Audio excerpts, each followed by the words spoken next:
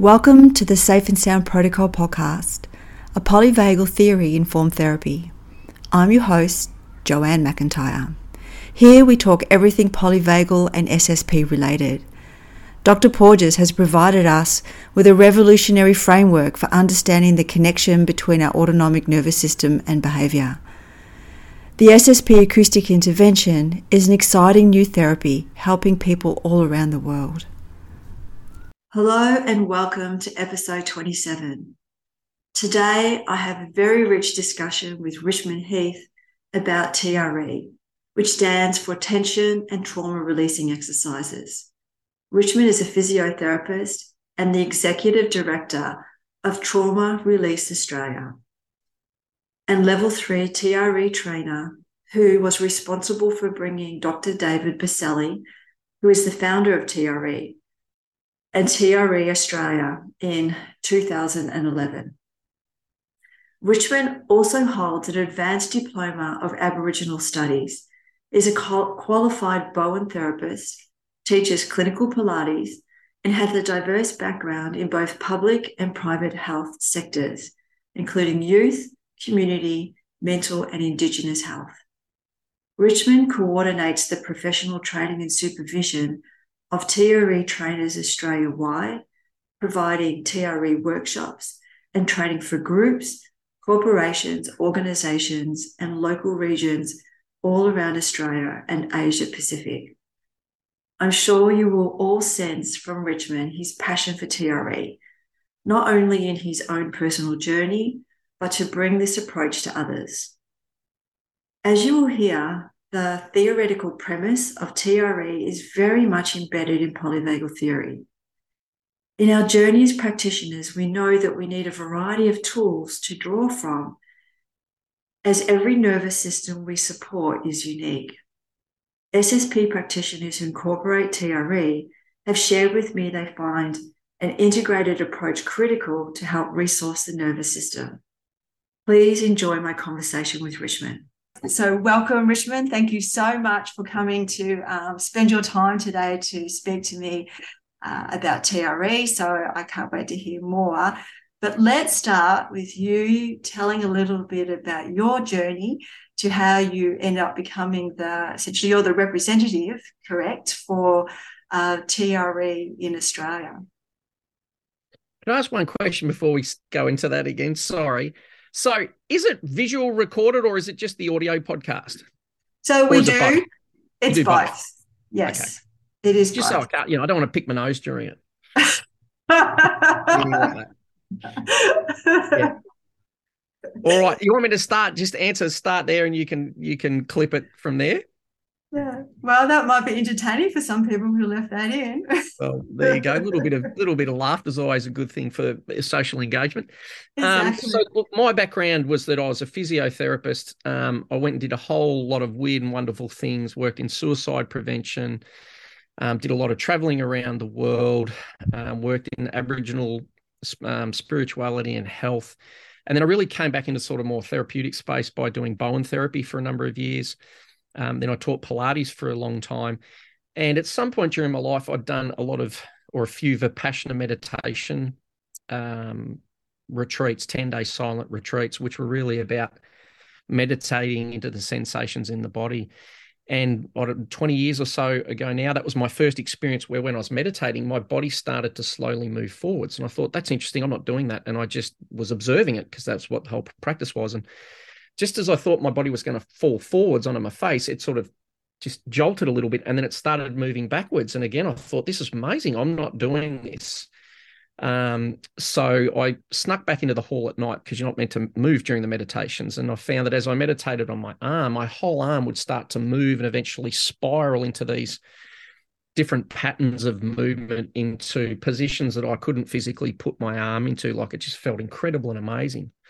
And so I was having this experience of my body spontaneously moving, but at that point I had no understanding or structure for what was going on. And people just like, you're completely crazy. And there was a bit of an element of that as well because it was so out there. But so I had this experience of my body spontaneously moving. And then it wasn't until maybe 10 or 12 years later, someone gave me a TRE DVD, TRE developed by David Baselli, put it on, did some simple exercises, had some tiny little tremoring in my inner thighs, like almost imperceptible. Didn't think much of it, went to bed, and then the next day I woke up and I had a different body. It was like I'd slept like I hadn't slept for 40 years. I remember sitting on the toilet actually, and it felt like my heels were through the ground. They felt like they were a foot below the ground because I'd had a lot of chronic tension in my calves, and would often sit with my calves held off the floor, or, your legs are jumping up and down. And I just remember thinking, I don't know what this has done or what, but I know what it's done. It like had this instant sort of relaxation response.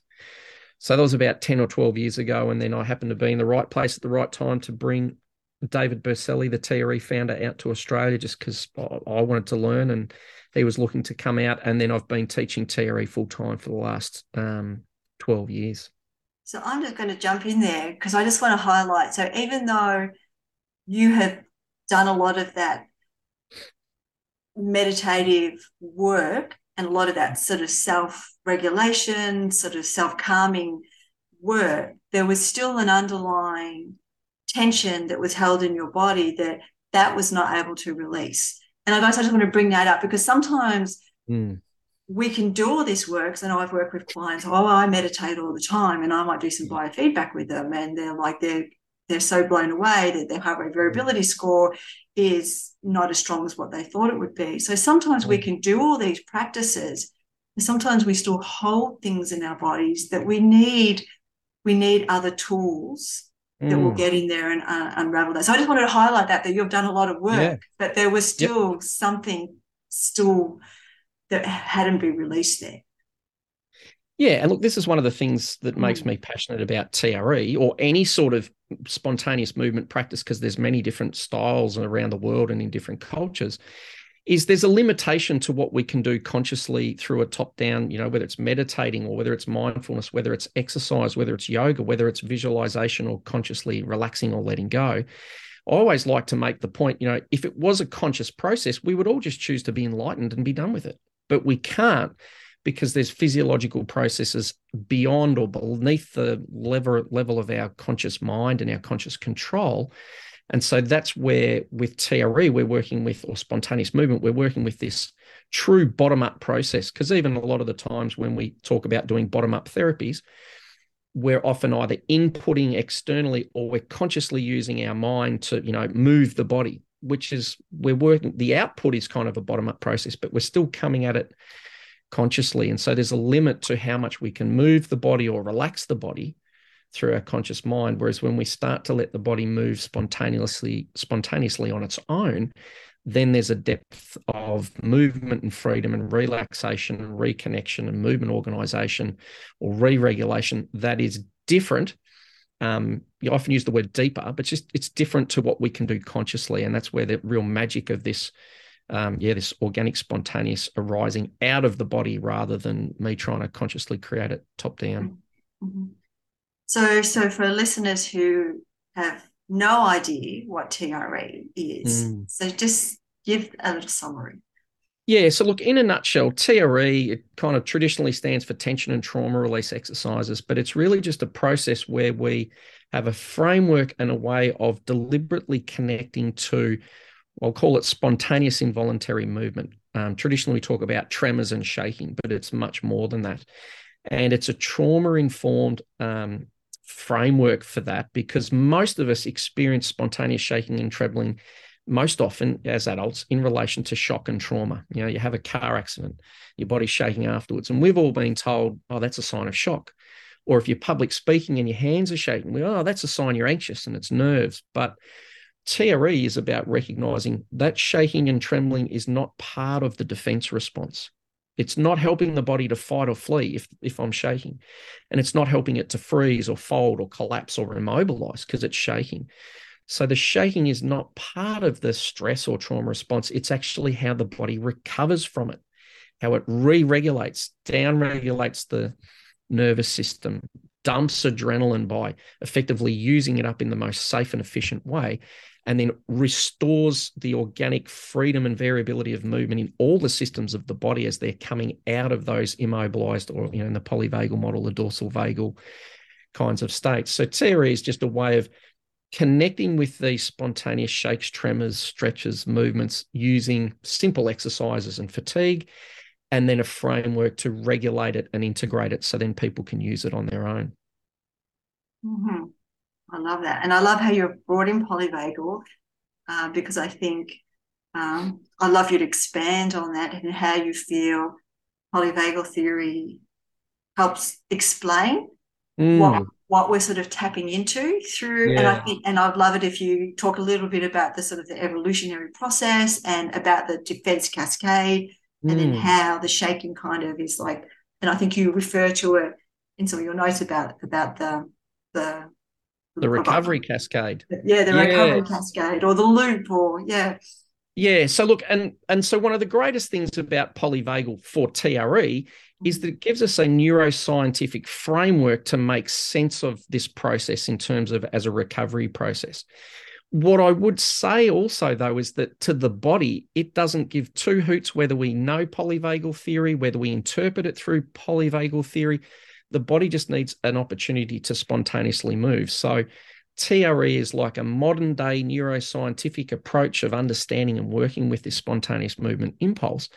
But there have been countless cultures around the world that have been using it in other frameworks and interpreting it in different ways. As an example, the Kalahari Bushmen, one of the oldest living cultures on the planet, they call themselves the keepers of the shake.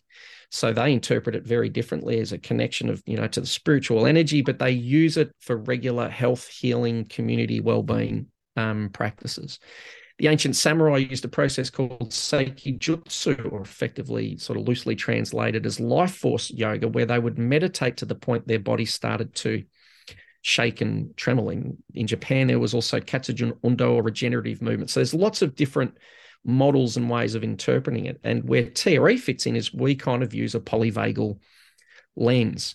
And one of the greatest things, David Berceli, the TRE founder, once talked about, what polyvagal theory shows us is that we have these ordered defensive responses, from ventral vagal, calm and relaxed. Truly calm and relaxed is our first way of trying to deal with stress, moving into arousal, mobilization, sympathetic system, and then moving into that containment or collapse of movement in the dorsal vagal state, or the immobilization response.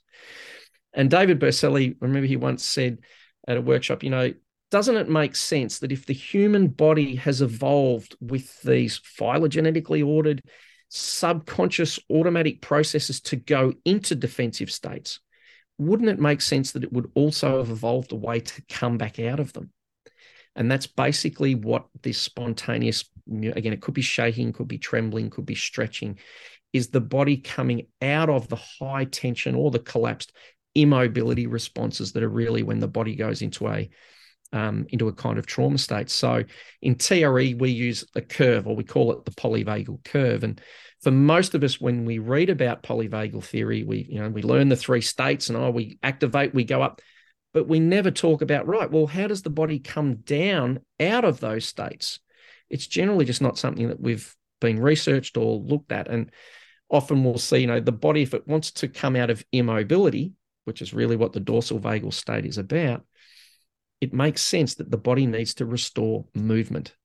And in the same way that those defensive states have been activated subconsciously, unconsciously, whatever you want to call, automatically below our conscious control, the pathway back out of those states is also similarly unconscious, subconscious, automatic, and it's the restoration of the spontaneous movement. So in TRE, we use polyvagal theory just to go, look, this is the recovery cascade. This is the way the body comes out of immobility. It restores pulsation, freedom of movement, flexibility in all the different systems of the body, whether it's your heart rate, your neuromuscular system, or your respiratory system. So polyvagal theory has been incredibly useful because it gives us a really clear model and understanding from a trauma-informed perspective. Oh, right, this is one way of looking at what's happening as the body starts to shake and move. Mm-hmm.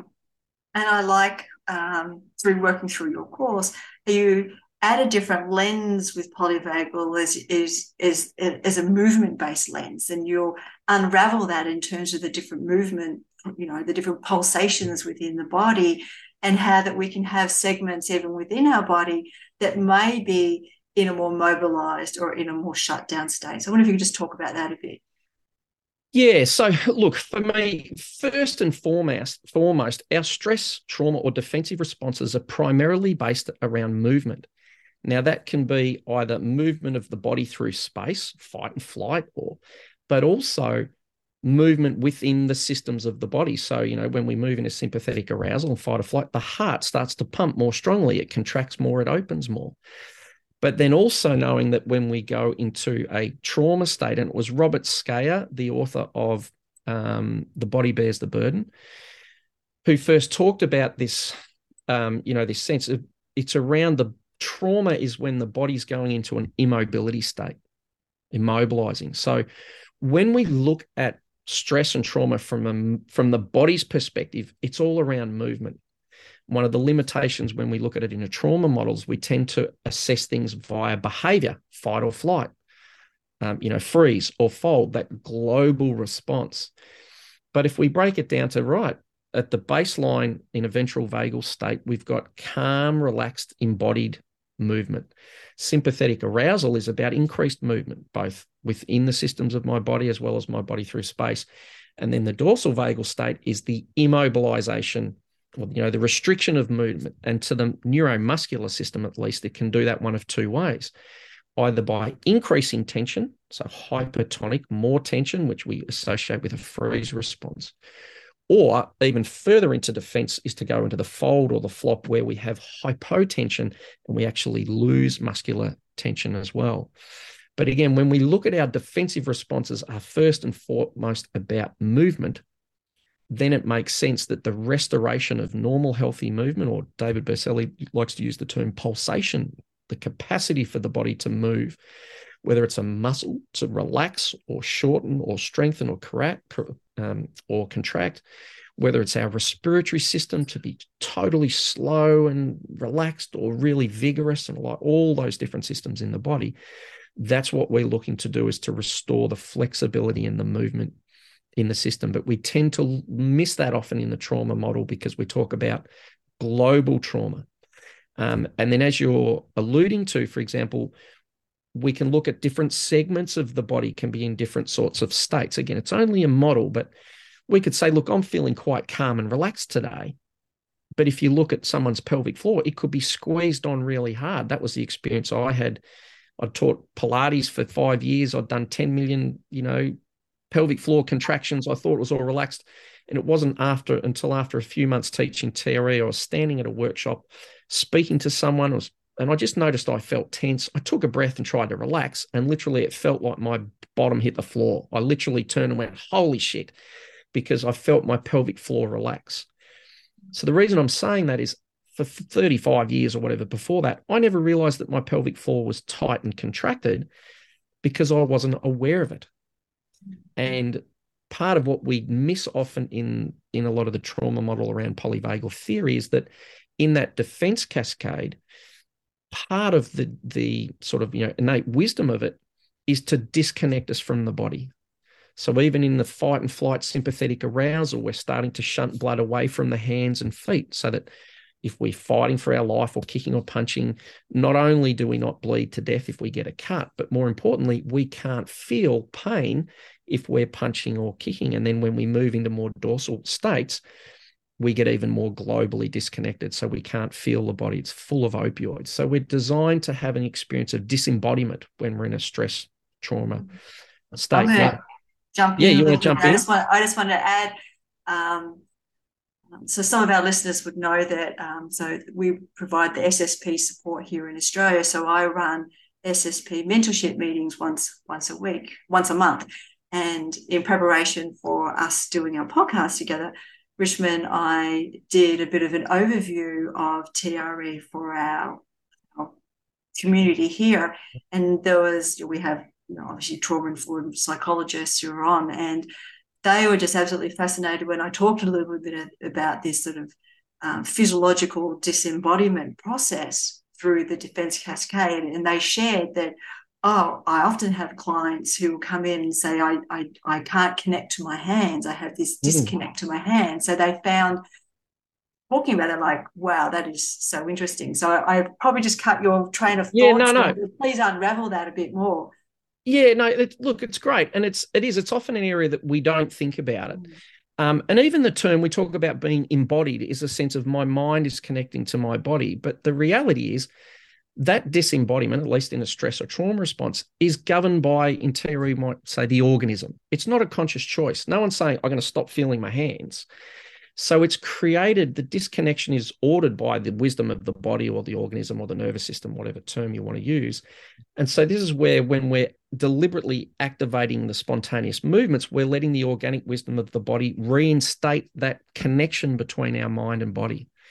So, I mean, you think about it this way. If part of the body doesn't move, we can't feel it. Literally, not just on a global scale. Like if I tied a baby's arm behind its back when it was born and that arm never moved, the part of the brain and the sensory motor cortex that's connected to that arm will go offline and it'll start to get used for other things.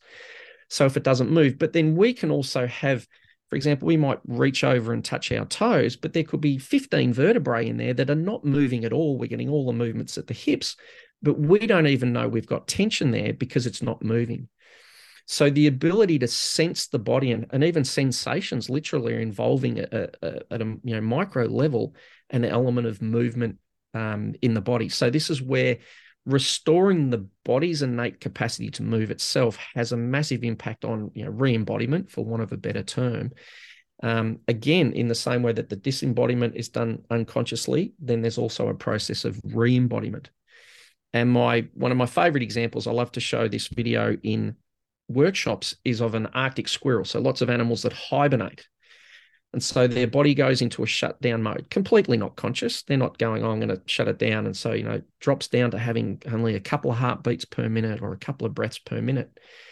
And then when they come back out of hibernation, one of the first phases is the body starts to shake and tremble. Again, they're still unconscious. So the organism itself knows that in order to start to restore its life force, pulsation, blood flow, it needs to start to move. And then gradually they'll move back through a process of more vigorous shaking and trembling, which starts to reawaken the body. And what I love about that example is it's all completely unconscious. The mammal is not doing anything to try and reawaken its body or become embodied or bring it back to life.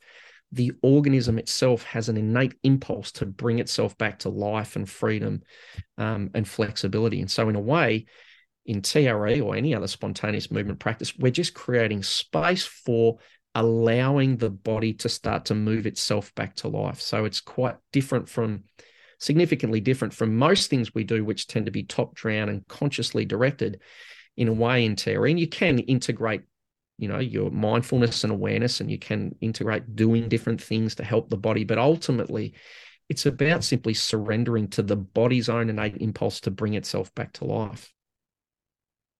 And I think I just want to highlight another example of that, because we talk about somebody coming out of hibernation that might resonate to listeners a bit more. But you have in your online training another video, which I'll put it is freely available on YouTube, Yep. YouTube, so I'll make that in the show notes. But it shows the paella, is it in the lion's mouth? Oh, an impala yep. Impala. So I got paella. I got it. Yeah. Mind block that. Yeah, the impala, and you can see how it'll go into basically dorsal vagal and it's shut down. Well, I'll let you talk about what's happening in that video. Oh, yeah. I mean, exactly as you say. So there's an impala that gets held. I think it's a cheetah. So it goes into, again, this is a global response. It goes into a complete shutdown, that, hypotension. It's gone floppy. Everything's shut down. Its heart rate, its respiratory rate. It looks dead. It's in absolute minimum survival mode. I think some baboons chase the cheetah away, and then gradually over a period of time, it literally starts to shake back to life. Again, it's not a conscious process. The respiration starts to deepen, and then the whole body starts trembling like crazy. But it just sits there. It doesn't go, oh my God, what's wrong with me? I've got Parkinson's. I've got some neurological disorder. There's something wrong with me. Oh, I'm scared. This is a sign I'm scared. It just lets it happen. Similar to young children will tend to shake and tremble or cry, for that matter, spontaneously, because they're not judging it or pathologizing it. Again, it's literally like the body thawing itself out and bringing itself back to life. So that's on a global scale. But when we're invoking this shaking or tremor mechanism, we might call it in TRE, what we'll generally find is parts of the body will start to move, but there'll be other parts of the body that don't spontaneously move. But every time we practice, more of the body starts to bring itself back to life, a bit like thawing out a frozen chicken in a microwave. It just gradually takes time and more of the body starts to move. So this is why looking at movement and the body's ability to segment itself, or like, you could have a completely tight, stiff shoulder, but your left hip might be completely relaxed. So rather than looking at a global, am I in freeze mode? Am I frozen? Am I in fight or flight? But actually going, hang on, gee, my right shoulder's immobilized. Wow. That's not to say it's a complete dorsal vagal state, but there's that model that we have, right? That's in immobility. How do we help that restore freedom of movement? And how do we allow the body to restore itself? So it's a magic. I mean, it's a magic process because we're just literally reframing what in our Western world we have pathologized and stigmatized. Mm-hmm. So, from a little child, your first presentation in grade 1, your little hands are shaking and we all think, oh my God, that's just a sign you're scared. No one's there saying, oh, look, great, Sally. That's a sign that, yeah, you are scared, but that's shaking. That's calming your system down. It's bringing your cortex back online. You're getting more embodied. Let yourself shake. This is wonderful. Other cultures like the Kalahari Bushmen would be like, oh, the spirit of God or whatever they might term they use is inside you. This is wonderful. This is life. This is vigor. In our culture, that's a sign of anxiety. Shut that down. Oh, you look, and there is the element of it's showing me that I'm vulnerable because I am feeling scared and my body needs to downregulate. But it can also be doing the same thing with excitement. Little kids at, Christmas time, they just can't sit still. So it's like a homeostatic response in that model. And it's only one way of looking at it is through the polyvagal theory, because we all shake and tremble. Our bodies all spontaneously shake and tremble for 9 months in utero. So this is one of the limitations, is when we only look at things through the polyvagal theory or the trauma lens, that we go, oh, right, all shaking has to be about releasing trauma. Well, it can be. It is often about releasing tension and downregulating the system. But before that, and separate to that, our human body organizes itself and creates, literally our first embodiment happens through these spontaneous movements of the body in utero, and then as we start to move into life. So there's many different ways of looking at TRE, and originally it was more just that trauma release model. But I really like to make sure people are aware of looking at it in multiple ways, so we don't just get focused on, oh, this is all about trauma, it's all about the past, it's all about letting go, but it's also about allowing the body or the organic wisdom of the body as the impulse to move us forwards, reorganize our physical structure, but also with that to get us more connected to our authentic self, which is not always easy, because for a lot of us, the reason we've got parts of our body that are holding tension, even sitting here right now, no matter how comfortable we all feel, whether it's me or you or someone listening, we know that if we get a massage therapist to come and push into different parts of our body, there is tension there. We call it tension.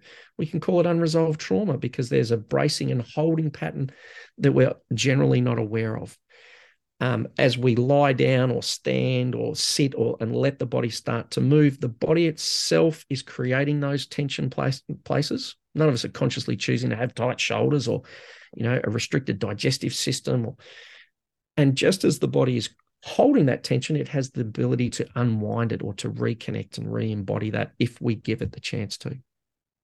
So I can feel I'm on a rant here. I need to. No, and I love that. No, you're very saying a lot of things that about it. It's great. I can see you're passionate about it, and I'm really, the more I'm learning about this approach, I'm very excited about the possibilities that it offers as well. And I think what I really like about it is this bottom-up subcortical approach of helping to release tensions that are held in the body, and there's so much more literature to really back up that to help heal is to actually go in through the body, is to get out of our heads and to actually get in the body and open up those opportunities. And I think what you said too, when you're talking about your pelvic floor example, and I know myself, often I have tension up in my shoulders, and it's not until I've had, and I think I'm a pretty relaxed person, but not till you have experiences of actually like, oh my gosh, I just let all that go. I had no idea. I Mm, actually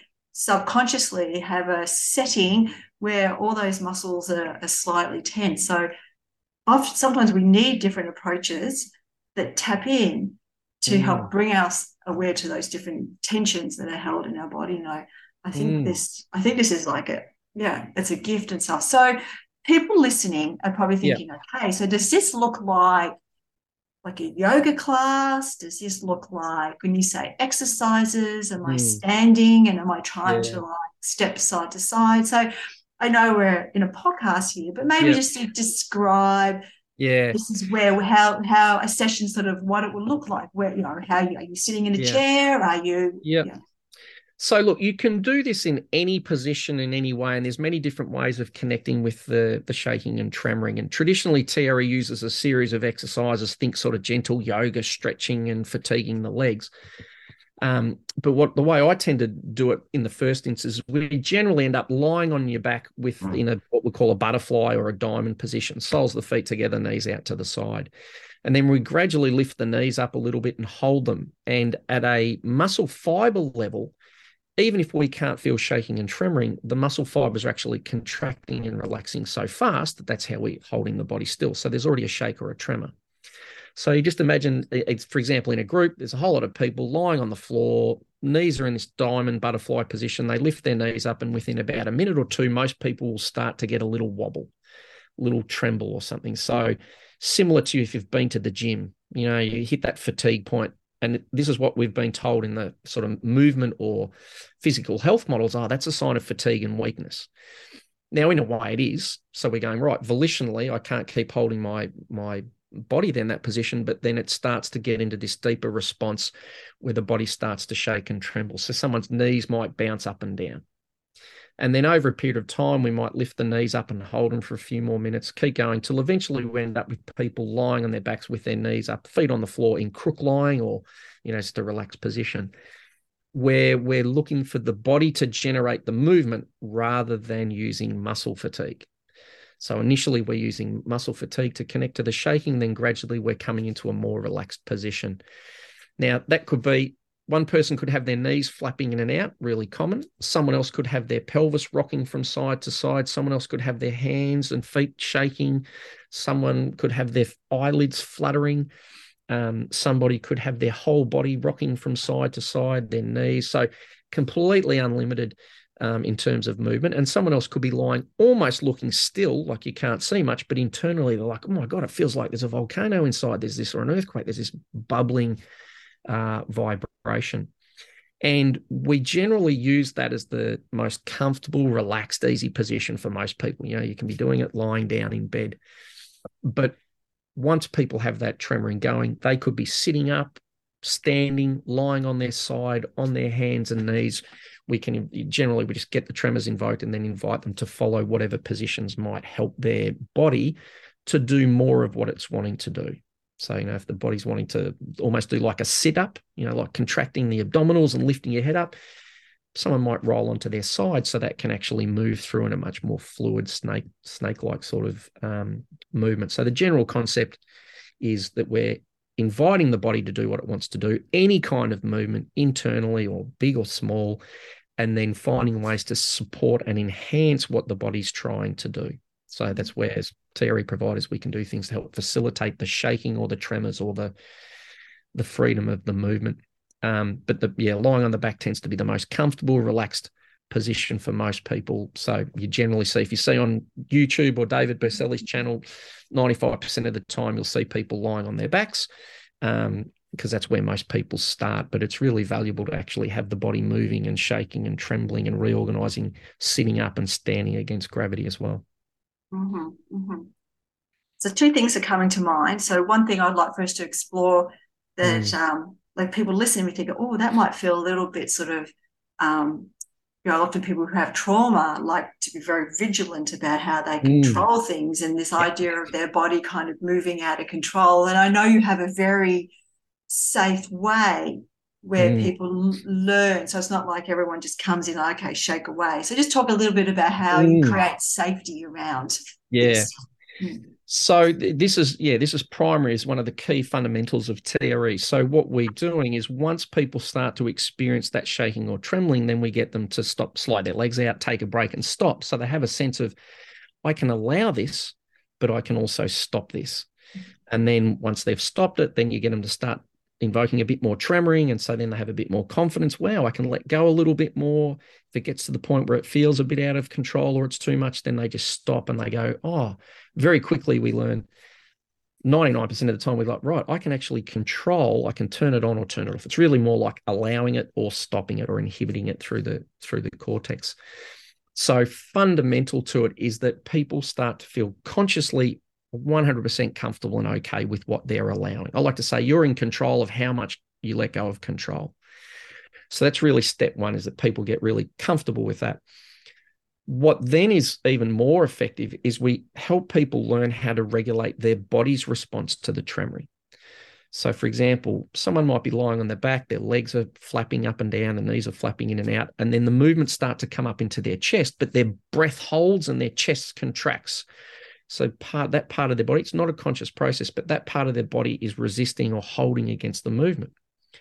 So when we find that sort of resistance or protection, we just get them to stop. Okay, that's, the body doesn't want to move yet. That's a bit too much. They slide their legs out. They have a break. The breath relaxes, their chest relaxes, and then they start again, because that's often the next part of the body that's about to move. So we really let people learn how to incrementally surrender to the point there. Eventually, we move beyond that sense of vigilance. And for me, this was one of the great liberating facts when I first experienced TREs. Up until that point, especially as a physiotherapist, I'd been trained to say that the key thing to your health, if I'm a physio to you, is what I know and what I do. So it's kind of up to me to fix my body. It's up to me to fix your body. And then all of a sudden there was this sense of, wow, when I just let go and surrendered, my body was able to create freedom and relaxation and healing that was never going to be within my own capacity. So I found that one of the most incredibly liberating senses of, it's not all up to me. It's not all my fault, in terms of I'm not like this just because of my own ego. Now, it doesn't discount that I've got a role to play in terms of diet and exercise and mindful, all those things. But there was this element of like, oh my God, there's this freedom. When I just step out of the way, my body has an organic, innate impulse to bring me back to its most optimal sort of state. Not just homeostasis, but optimal, vigor and life force, for want of a better word, freedom, authentic connection. Very cool. Very cool. I think I answered one of the questions, around safety. So that I know that safety. When somebody comes to a TRE practitioner, that there is a lot of safety around learning in the process of that sort of healing and letting go, and I'm sure there's probably some people who start who maybe don't move much and they're getting a little frustrated. And do you think that is because often that it's that top-down approach of not kind of letting go a little bit? Is that what you notice? Yeah, I mean, so there is two elements. One is that, and part of the reason why sometimes people go, oh, I don't really like doing TRE after a while, is because it's not directed and led by the ego. And David Berceli's got so many great quotes. One of them is, we heal at the rate of the body, not at the rate of the ego. Because most of us go, I just want to do things that make me feel calm, relaxed, happy. None of us go, I want to do things that help me get reconnected to my embodied, authentic, terror or anger or frustration or whatever it is. So most of what we do is trying to always pick out, our preferences. Whereas with TRE, your body, it's a bit like an antivirus program. It will reconnect you and lead you towards and through, those parts of the body that have been disconnected, often because it's overwhelming.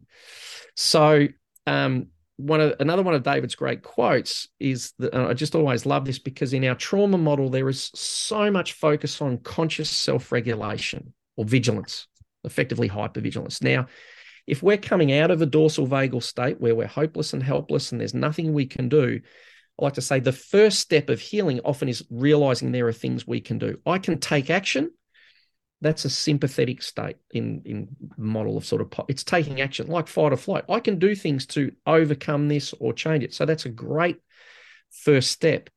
Even with safety, I can do things to help myself feel more safe, consciously do things. But there's another level below that, which is to move into what I like to call auto-regulation, where then we can surrender the vigilance of our conscious mind, where we're going, wow, there is an innate safety inside my organism. So David Berceli once said to me about that. We were talking about how the body and trauma and the body's all being, body responses are all part of the trauma model. This is 10 years ago.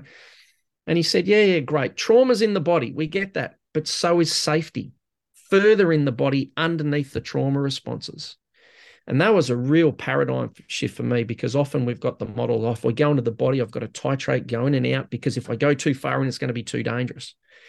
That's very different from saying, oh, yeah, those trauma responses are the superficial defenses, and something deeper inside us, in TRE, we're calling this, the shake or the tremor mechanism or this impulse. Underneath that is already looking to come from the inside out to remove and release those defensive responses. So it's an incredibly profound sense of getting connected and embodied to that innate sense of safety in the body. One TRE provider, Sharon Mullen, she's an Australian TRE provider, she made a great quote one day. She just said, if you're shaking, you're safe. Now, we don't think about that.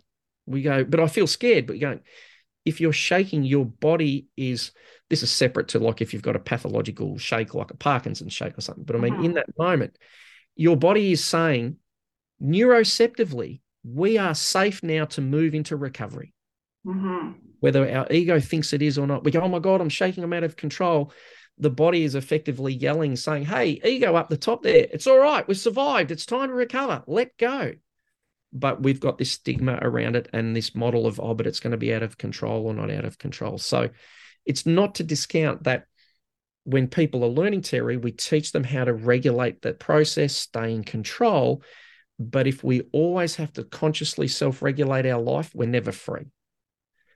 It's a stepping stone to a layer where we can actually find greater freedom and just auto-regulation in the system. And that's where, again, that's where I find that is just so super exciting, is that sense of putting aside, it's up to me to regulate, it's up to me to create safety, and actually getting deeply connected to the innate sense of safety in the body, which is expressed as this spontaneous movement. It's the impulse of safety trying to, come out of the body.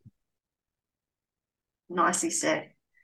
So let's talk about, have you, some of these, you've obviously been running classes and teachings for a while. So any sort of interesting observations that you have noticed of somebody who's maybe, attended a class, or who maybe had, chronic fatigue, or just like a complex sort of case, and what unfolded?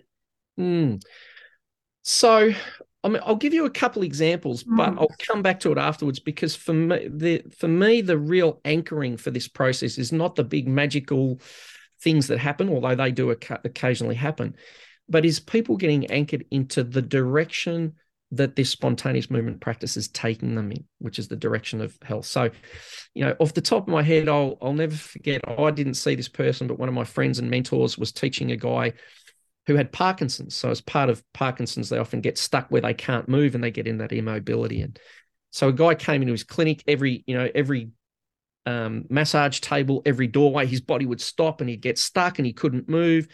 Eventually got him on the table. He did some tremoring. I don't know, it might have been 15 or 20 minutes. Then the guy got up and walked out without any stopping at any of those little, normal visual barriers for him. So, just like quite a profound shift. Now, that doesn't necessarily mean he's healed forever, by the way, but you're going, right, when the nervous system's in a different state, wow, those symptoms can start to release.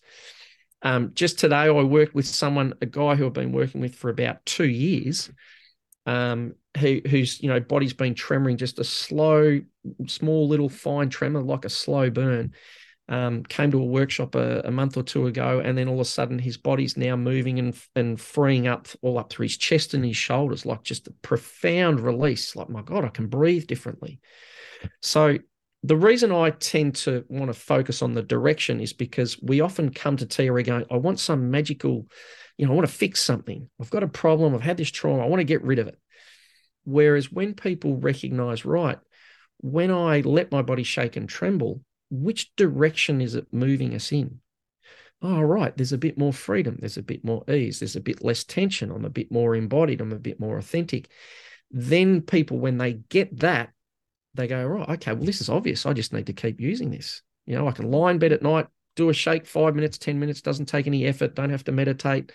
Not to say those things aren't useful, and they completely are. But in this practice, once people get connected to that, then they're likely to keep using it for the rest of their life, because they'll say, right, this is just a natural process which can help me recover, can help me become more authentically embodied, more expressive, more alive, more creative, through gradually releasing a bit of stress and tension and that. So I tend to want to try to focus people in on, not like, oh, did it take away your chronic fatigue? Although lots of people might have experienced doing that over a period of time, is to anchor people into, right, what direction did it make you, did it help you become more healthy, more vital, more alive, more embodied?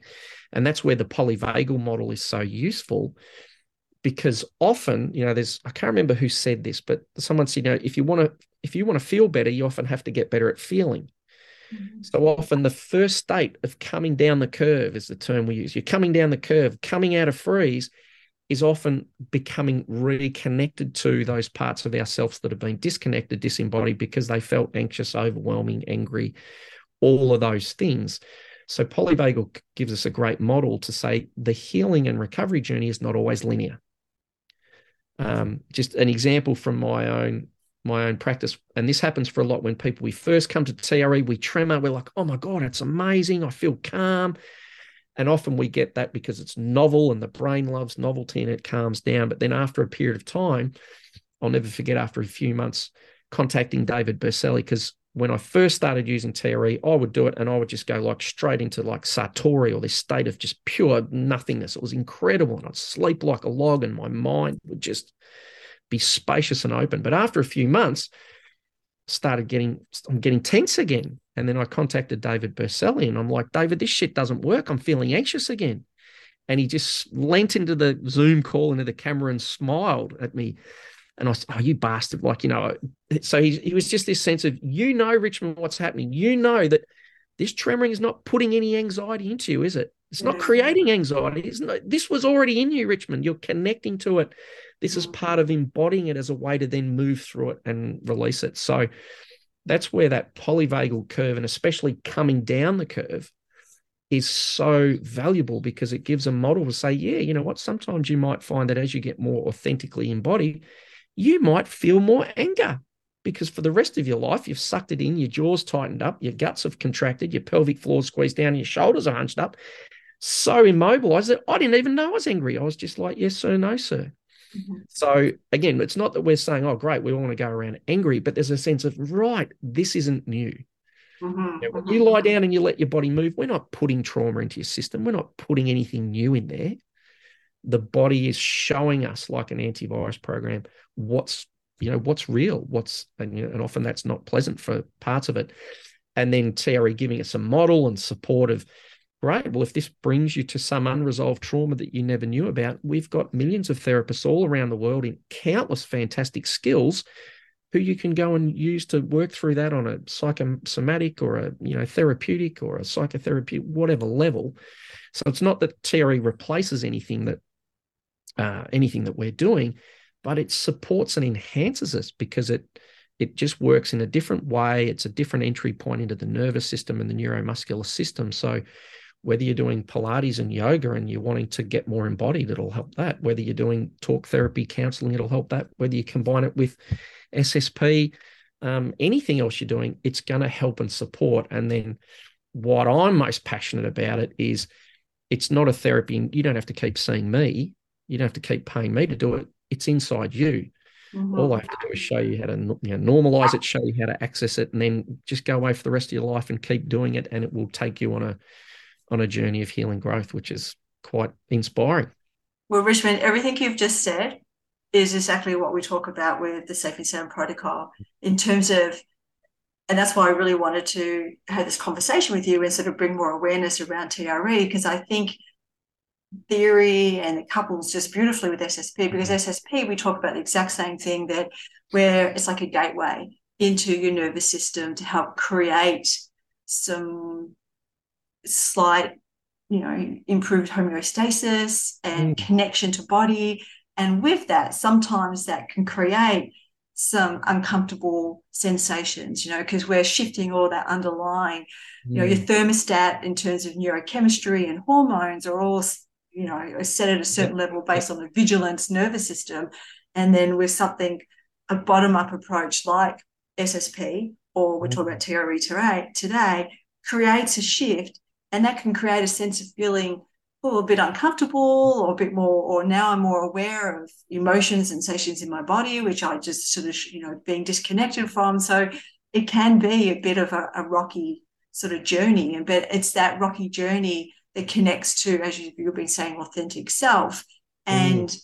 and and a way to healing. So I think both of these would be a really lovely complement to somebody's Mm. healing sort of journey in a nice Oh, titrated way. Mm-hmm. yeah, absolutely. And yeah, I really like what you say there, because often we have a sense of what we think is normal for ourselves is not really normal. It's actually habitual or usual.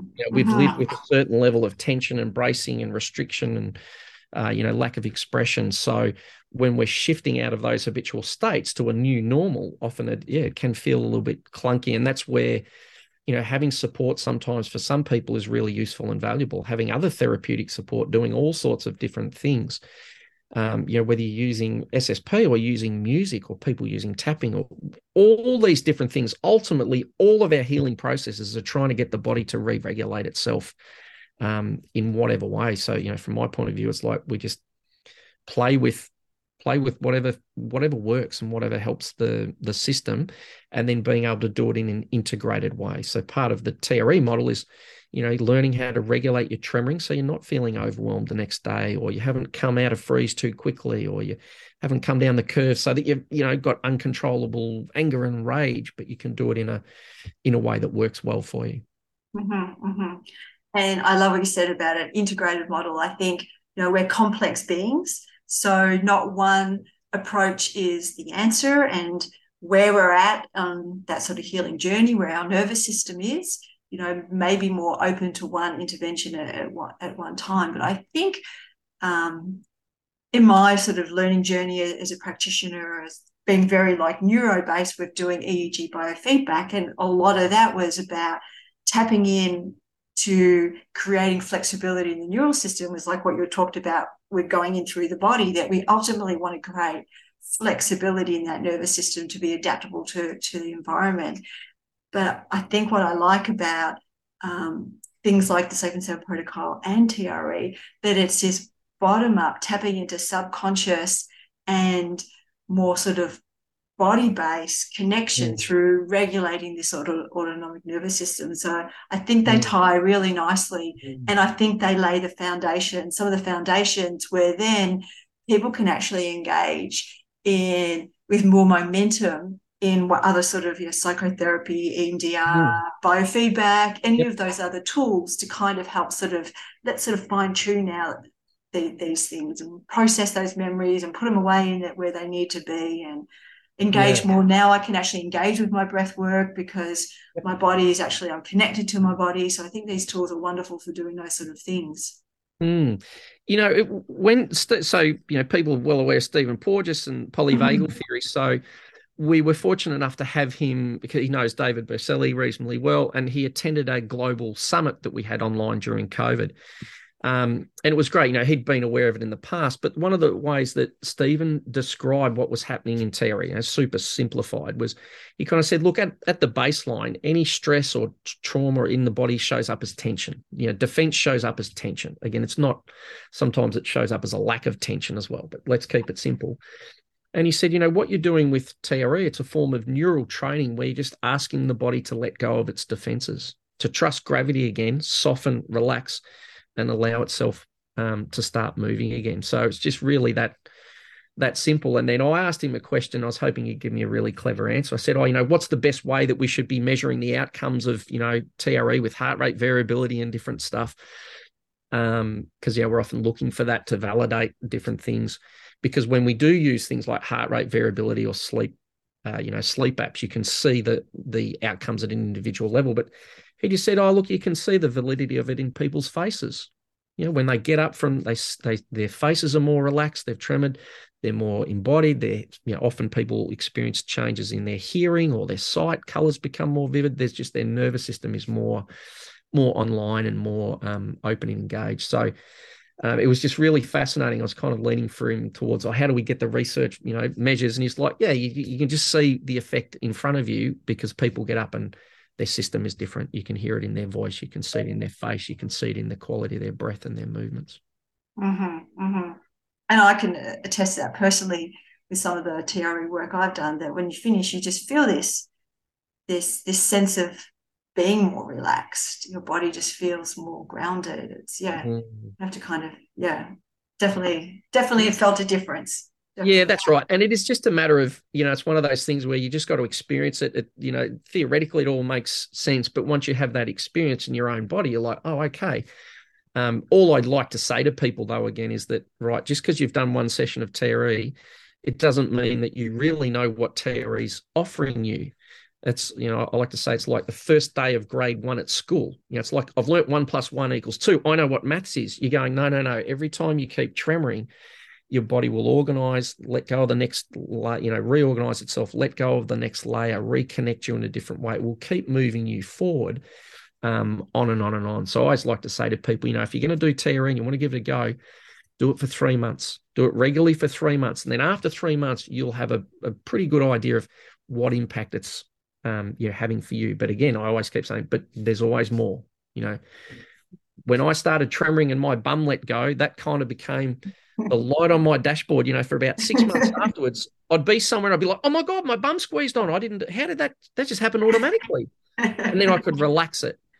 And then, after, I don't know, 6 months or a year, and my bum wasn't coming on, my pelvic floor wasn't squeezing on all the time. I'm like, wow, this is amazing. And then one day I was like, holy shit, my guts are sucked in. Now, that wasn't new.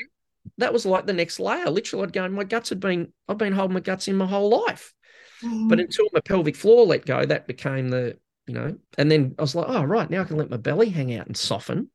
And then that was like another 6 months or a year. And then all of a sudden I was like, shit, I can't breathe. My whole lungs, so the reason I say this is if you had have asked me at the end of 3 months of TRE, what does TRE do? I say, it releases your pelvic floor. It relaxes your pelvis because the tremors are there. But if you ask me 6 months later, I'd say, and it releases your belly. And it releases. So there's this sense of why I say getting people in tune with what the direction that the shaking is moving you in, recovery, healing, reconnection, re-embodiment, whatever you want to call it, because everybody's journey will be different. You might tremor and go, oh my God, my right shoulder's releasing. That was been held for years. And your toe might release next, or you might have more vocal expression, or who knows. So it's going to be very much an individual journey. That's why, again, I like to anchor people into what direction is this moving your system in? Not just, is it making you more calm? Again, that's where Polyvagal is so useful. Oh yeah, I feel more angry. Oh, good. You could be actually more embodied. So that's such a valuable model for us to make sense of that non-linear journey of re-embodiment and reconnecting to ourselves. And I like that the approach you use is a very somatic approach. The support around it is very body orientated, of tapping into those sensations in your body. So to help people connect to that. So I like that. So in terms of like ages, so people using TRE with children at all? Yeah, there are. I don't know if you know Sheila Frick, who's an OT. Oh, yes, yeah. Yeah, so she uses TRE. We've got a couple of OTs in Australia. Kate Keisler over in Perth just finished her training, so does great work with kids. So tends to be with children, tends to be much more in that therapeutic setting. But really all ages, when it comes to that end, it's more about managing the child and how you get them to, you're probably not going to do the traditional TRE exercises and that. You could be sitting on a gym ball or playing games and activities and getting them to connect into that. But really all ages of people Yeah, all ages of people. It's often older people, not always, but often older people, elderly are often much more relaxed. They're not so worried about their identity or how they look or whether it's cool. Or sometimes Mm. teenagers are a bit sort of like, I'm in a phase of trying to make sense of being in control and developing my ego, so I don't want to let go. But that said, you can have people in any age group who use it, and elite athletes use the tremoring as well. So they could be elite junior athletes, and they're just using it for their own recovery and performance, decision making under pressure, sleep, reducing training soreness. Therapists might be using it for their own somatic hygiene. Like that's one of the big areas. I'm like, this is just, you brush your teeth at night. This is 101. Brush your teeth, shake your body. It is just organic, and it's better than just somatic hygiene, because it's not just going to clean your body back to where it was like cleaning your teeth, but it's actually a regenerative process that then makes a huge difference. So, open spectrum. I know you'd ask, who are good candidates for TRE? I'd say really the only limitation is that people are looking for, health, growth, and development. If they're not, they're probably not going to do it. But otherwise, really anyone who's, often people come to it because they've got a particular issue, whether it's trauma or an injury or back pain or chronic tension. But other people come to it because they're wanting to have more creativity. Right? I lie down, I tremor, the movements meditate my mind. You get more into a flow state. Literally, one of the things about the tremoring, which I love, is I haven't seen anything on the planet that helps us in trained flow states, which is literally that sense of your conscious mind and ego learning to surrender and let your body do its thing that it's been trained to do. So a lot of people use it for, well, I lie down and tremor, and then I've got new music coming out of me, or poetry or writing. So again, it's very much a global thing. But for me, especially, is any person working therapeutically, any person working with polyvagal theory or the nervous system in any way, shape, or form.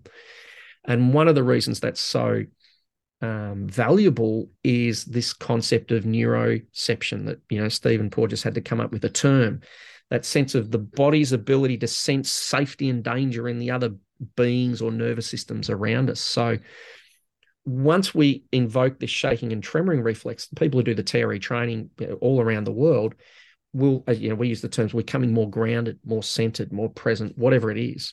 But literally our nervous systems are becoming more organized, more integrated, more regulated. And so that then, of course, has an instant impact on anything else we do with any clients, because no matter how beautifully I speak or how much conscious words of safety or slow my prosody down consciously, their nervous system isn't looking at that. It's looking at the reality that's inside my nervous system. How safe and embodied is that nervous system over there? And so this is one of the great gifts, is as people keep using it, the moment another nervous system, for want of a better concept, walks into your room, if you're more grounded than you were 2 days ago, that's going to have a massive impact on regulating their system, creating embodied safety. And so that any other therapeutic process is going to be enhanced purely because of the resonance and the safety, the groundedness and the solidity in our own nervous system. So again, that's where I say, and I like to use the term neuro expression. So we often think about neuroception as about my nervous system is sensing what's around me. And that's true. When we're traumatized, it's all about safety outside the body. But at the same time, my nervous system is expressing the reality of my nervous system through my prosody, my voice, my tiny little micro movements in your face that you can't even consciously see. So as therapists, the more we can allow ourselves to get into those more embodied, grounded, safe states, the better that other people are going to resonate and experience whatever therapeutic lens or model or doorway that we come through. So well said. So well said. Often toot that horn myself. So yeah, lovely that you said that. So what countries have really embraced TRE that you find is most popular? Yeah, so look, there's official training in more than 80 countries. So that's over the last 15, 20 years. It's kind of organically spread through that way. The US has a lot because David Berceli was originally based, or still is, in Arizona. So being American, so there was a big flourish there. South Africa has had a huge, huge spread of it to the point that and I always use this example because Australia is one of the slowest. In Australia, we have one of the most heavily evidence-based regulated I models in the know. world. The Americans are more legal. They're not even as hardcore, but I like to use this example. In South Africa, the Deputy Speaker of Parliament is experienced TRE, loved it, saw the value that it would have in helping all the politicians and the flow and effects of them being more grounded and centered, did the training himself, and now teaches the politicians in the South African Parliament TRE. Brilliant. So, Wow. I mean, there's other examples of them using it in, children's homes and all sorts of stuff. But for me, that's a classic example where, and this is one of the things around the evidence-based model and the paradigm of the time, is because one of the difficulties with this in spreading it into evidence-based Western models is it's pathologized. Wow. So currently, if you go to the DSM-4 and you look at mental health, we'll say shaking and trembling is a symptom of anxiety, post-traumatic stress, that it's just seen as a symptom. Not in anyone's fault, just that Cartesian split between the mind and the body so shaking's just being pathologized. If you're a soldier, you come back from Afghanistan and you've got the shakes, you'll probably get medication to inhibit it. So it's just, there's beyond just saying, hey, this is something new that we can use. In the Western medical model, we actually have to step aside and say, hang on, this has been pathologized. And that's a real challenge, because to anyone who works in that model who has been telling people that that's a symptom, we have to be able to say, you know what, I've been getting this wrong. It's not my fault. It's just what everyone's told me. As a physio, I have to be able to say, gee, I've been telling everyone to stop doing their exercises and their Pilates when they're shaking because that's weakness. I got that wrong. That's okay. Let's move on. But it can be very challenging to therapists and experts and professionals who are seen as being expert and having all the knowledge to be able to go, we've completely got this backwards.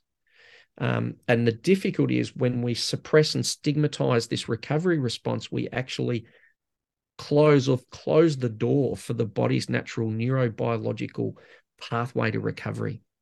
That's really critical as not only as individuals, but as a culture. When we suppress this, we literally limit the nervous system's ability to get back down into ventral vagal states. It fluctuates between sympathetic and dorsal, high activation, anxiety and anger. We see that as a symptom. One of the things I, very passionate about is with polyvagal theories, linking that to the window of tolerance model, where because of the way we drive it or the way we draw the window of tolerance, we sort of go, we're either too highly activated or too low, and we've got to be somewhere in the middle. Whereas in polyvagal theory, we're going, well, hang on, actually, that's not true. I could be depressed. Extreme dorsal vagal, hypotensive shutting down response is a much more defended state of the nervous system than to be sympathetically aroused in anxiety and anger. And when we look at this model of polyvagal theory, like, right, now I'm contacting anxiety or anger or whatever it might be, I'm coming down the curve.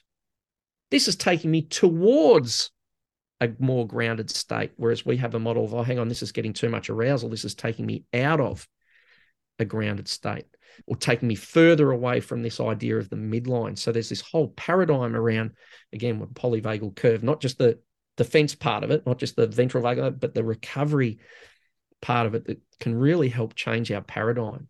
And the first step is changing that paradigm intellectually. Oh, right. As the body's starting to shake and tremble, as it's getting faster, I use the term parasympathetic arousal.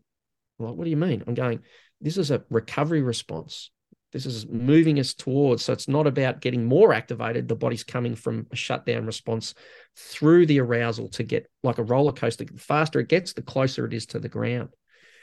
So the first. Also, there's actually, you've got when somebody's in that dorsal vagal, from a cortical perspective, if you did like a brain map, there's a lot of slow wave brain activity. So virtually there's no energy. If you can look at energy, right, the brain's all about energy resourcing, isn't it? So there's no energy in dorsal vagal. So, but when we actually move out of that, we've got more energy in our system. So you have more cortical activity, you'll have more alpha. So we've actually got more energy. So we've actually got something in the nervous system that we have to work with. So our job then is to help sort of, okay, let's take it this way in a more adaptive way. But Yeah. Yeah, that's right. And to help it regulate through those sort of Mm. states to getting back to more ventral vagal, more integrated calm state. So, you know, there's two elements to it. One is going, oh, right, I have to shift my thinking around this whole thing around arousal.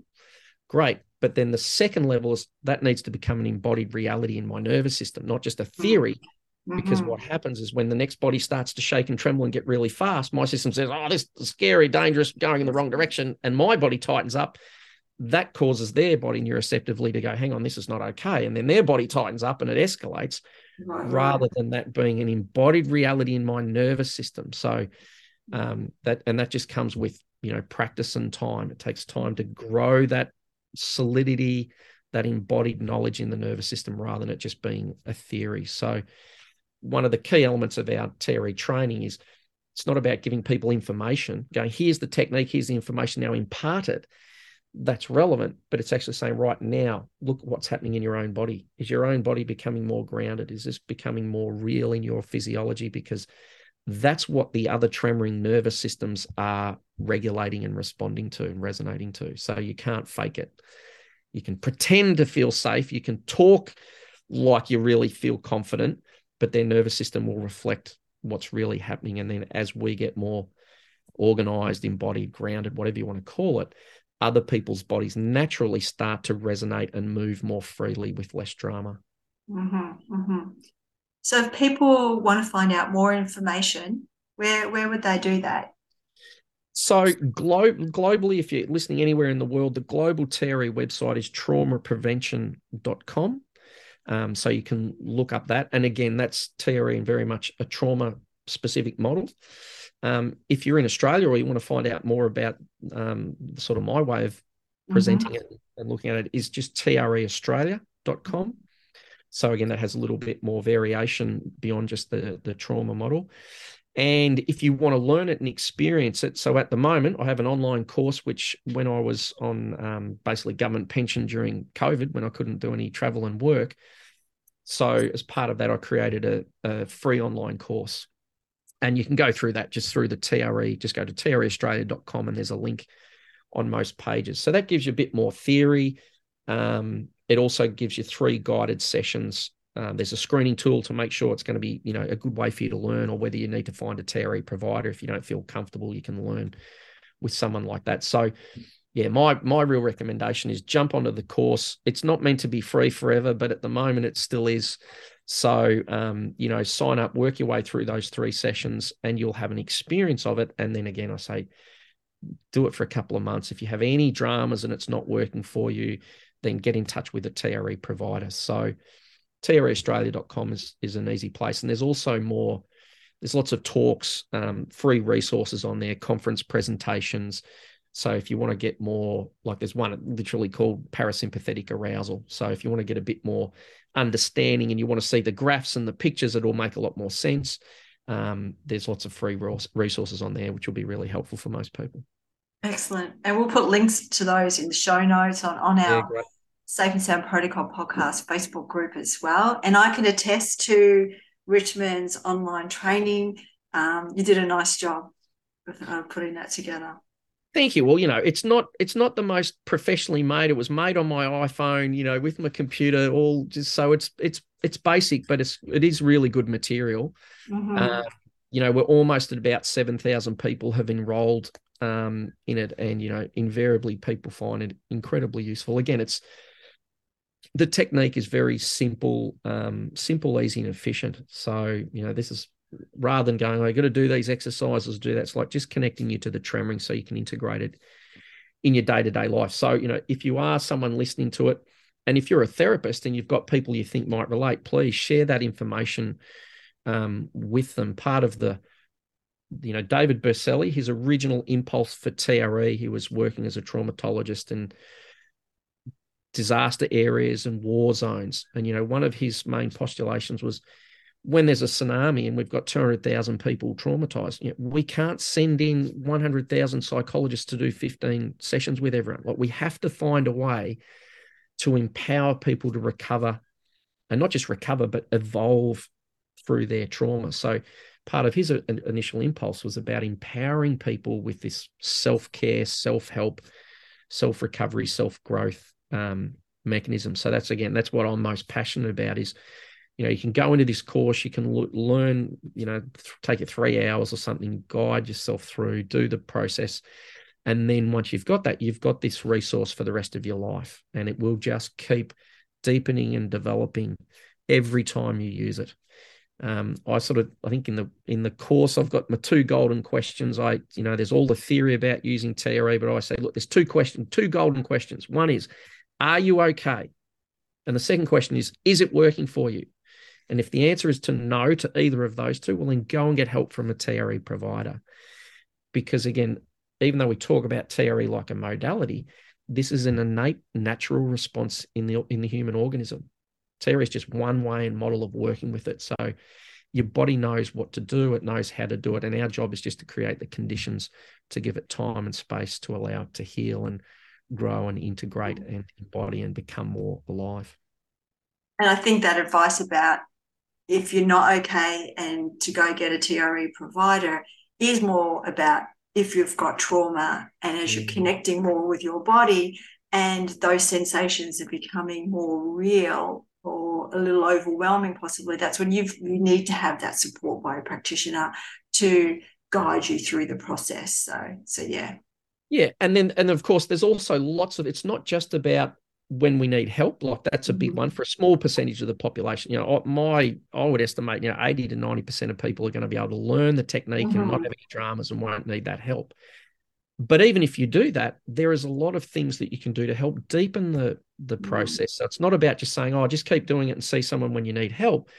If you see a provider or attend a workshop, you'll actually learn ways of helping your body come more alive, more quickly or more efficiently or more effectively. So it's not just about only get help. It's also like, wow, I can actually help this free myself up even more.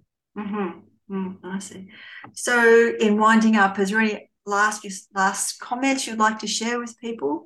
Oh, no, I've got a list here of the questions you asked me. No, look, not really. My final words would just be, go and either find a provider, do the course, reconnect with this natural movement impulse inside you, whether that's through TRE or Seiki Jutsu or bioenergetic shaking, it doesn't really matter.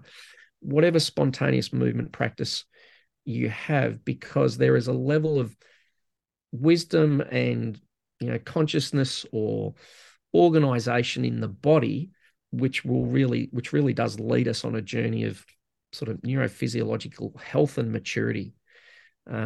And that has a huge impact on finding freedom. I keep saying that, sort of becoming more alive, becoming more authentic, more engaged with, what I love about TRE is it helps us connect to ourselves, literally in our body and what's inside us, helps us connect to others as we down-regulate and we have more capacity to be in relationship and authentic in relationship. And then it also helps us connect to the world around us. So, it's a birthright that's inside every single one of us. So I just encourage you to check it out, learn how to access it and use it so that it works for you, your family, your loved ones, and the world around you. I like that. Well said. So thank you so much for sharing. That was just a really enlightening. And so appreciate your time. You're very welcome. I tend to ramble a little bit and get a bit over passionate at times, but anyway, I'm trying to keep it concise and summarize. It's just, I'm really passionate about it because I see the changes the way it supports and changes people's lives, including my own. So something that people have access to. Really appreciative of the chance to come on the podcast and meet you. And I hope it's been useful and inspiring for the listeners. Yes, I'm sure it will be. I hope you all enjoyed this episode. I will put links to TRE resources in the show notes, as well as our Safe and Sound Protocol podcast Facebook page. In my next episode, I'm speaking with the somatic experiencing team from Unite, who developed a set of guidelines about integrating the Safe and Sound Protocol with somatic experiencing.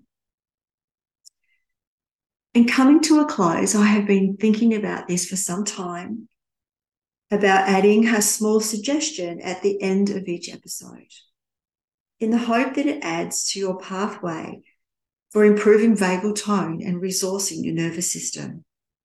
Today, I draw from the facial feedback hypothesis And the exercise targets the integrated polyvagal social engagement system.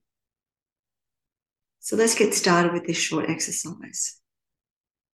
Wherever you are, I'd like for you to bring your awareness to your face.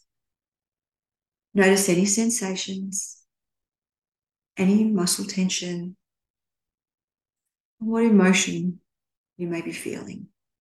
And just notice this. Don't give it any energy or any thought. Now think about raising your cheek muscles toward the outer area of your eyes. You may find the sides of your mouth also want to extend upwards to help support your cheek muscles. Just allow this to happen. We're going to hold this position for about 30 seconds. As you hold your cheek muscles toward your eye, also be aware of your breathing, encouraging it to move gently in and out from your abdomen. Shoulders are relaxed.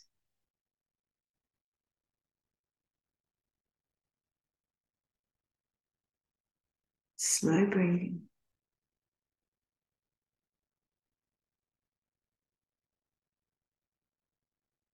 And when you're ready, let your facial muscles relax. And we'll check back in to see if you notice any shifts in emotions or body states.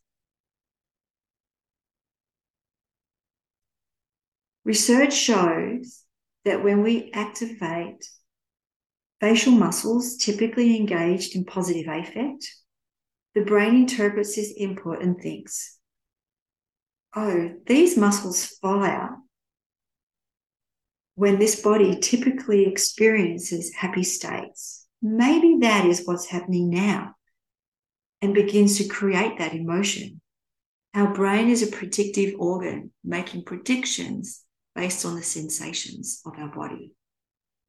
If you do not feel any shift, try holding the position a bit longer, maybe a minute or a minute and a half. And just be open to any shift that may occur. My suggestion is to try this short exercise throughout the day, maybe even when you start your day. The science in neuroplasticity shows that we can help rewire our brain based on practice. We can wire in a more positive affect. I love hearing from you. So if you have any comments or any feedback about this exercise or any of the podcasts, please reach out. My email is joanne@integratedlistening.com.au. If you'd like to learn more about the Safe and Sound Protocol in Australia and New Zealand, please contact Integrated Listening Australia. The website is integratedlistening.com.au. And for the rest of the world, please contact Unite Integrated Listening at integratedlistening.com.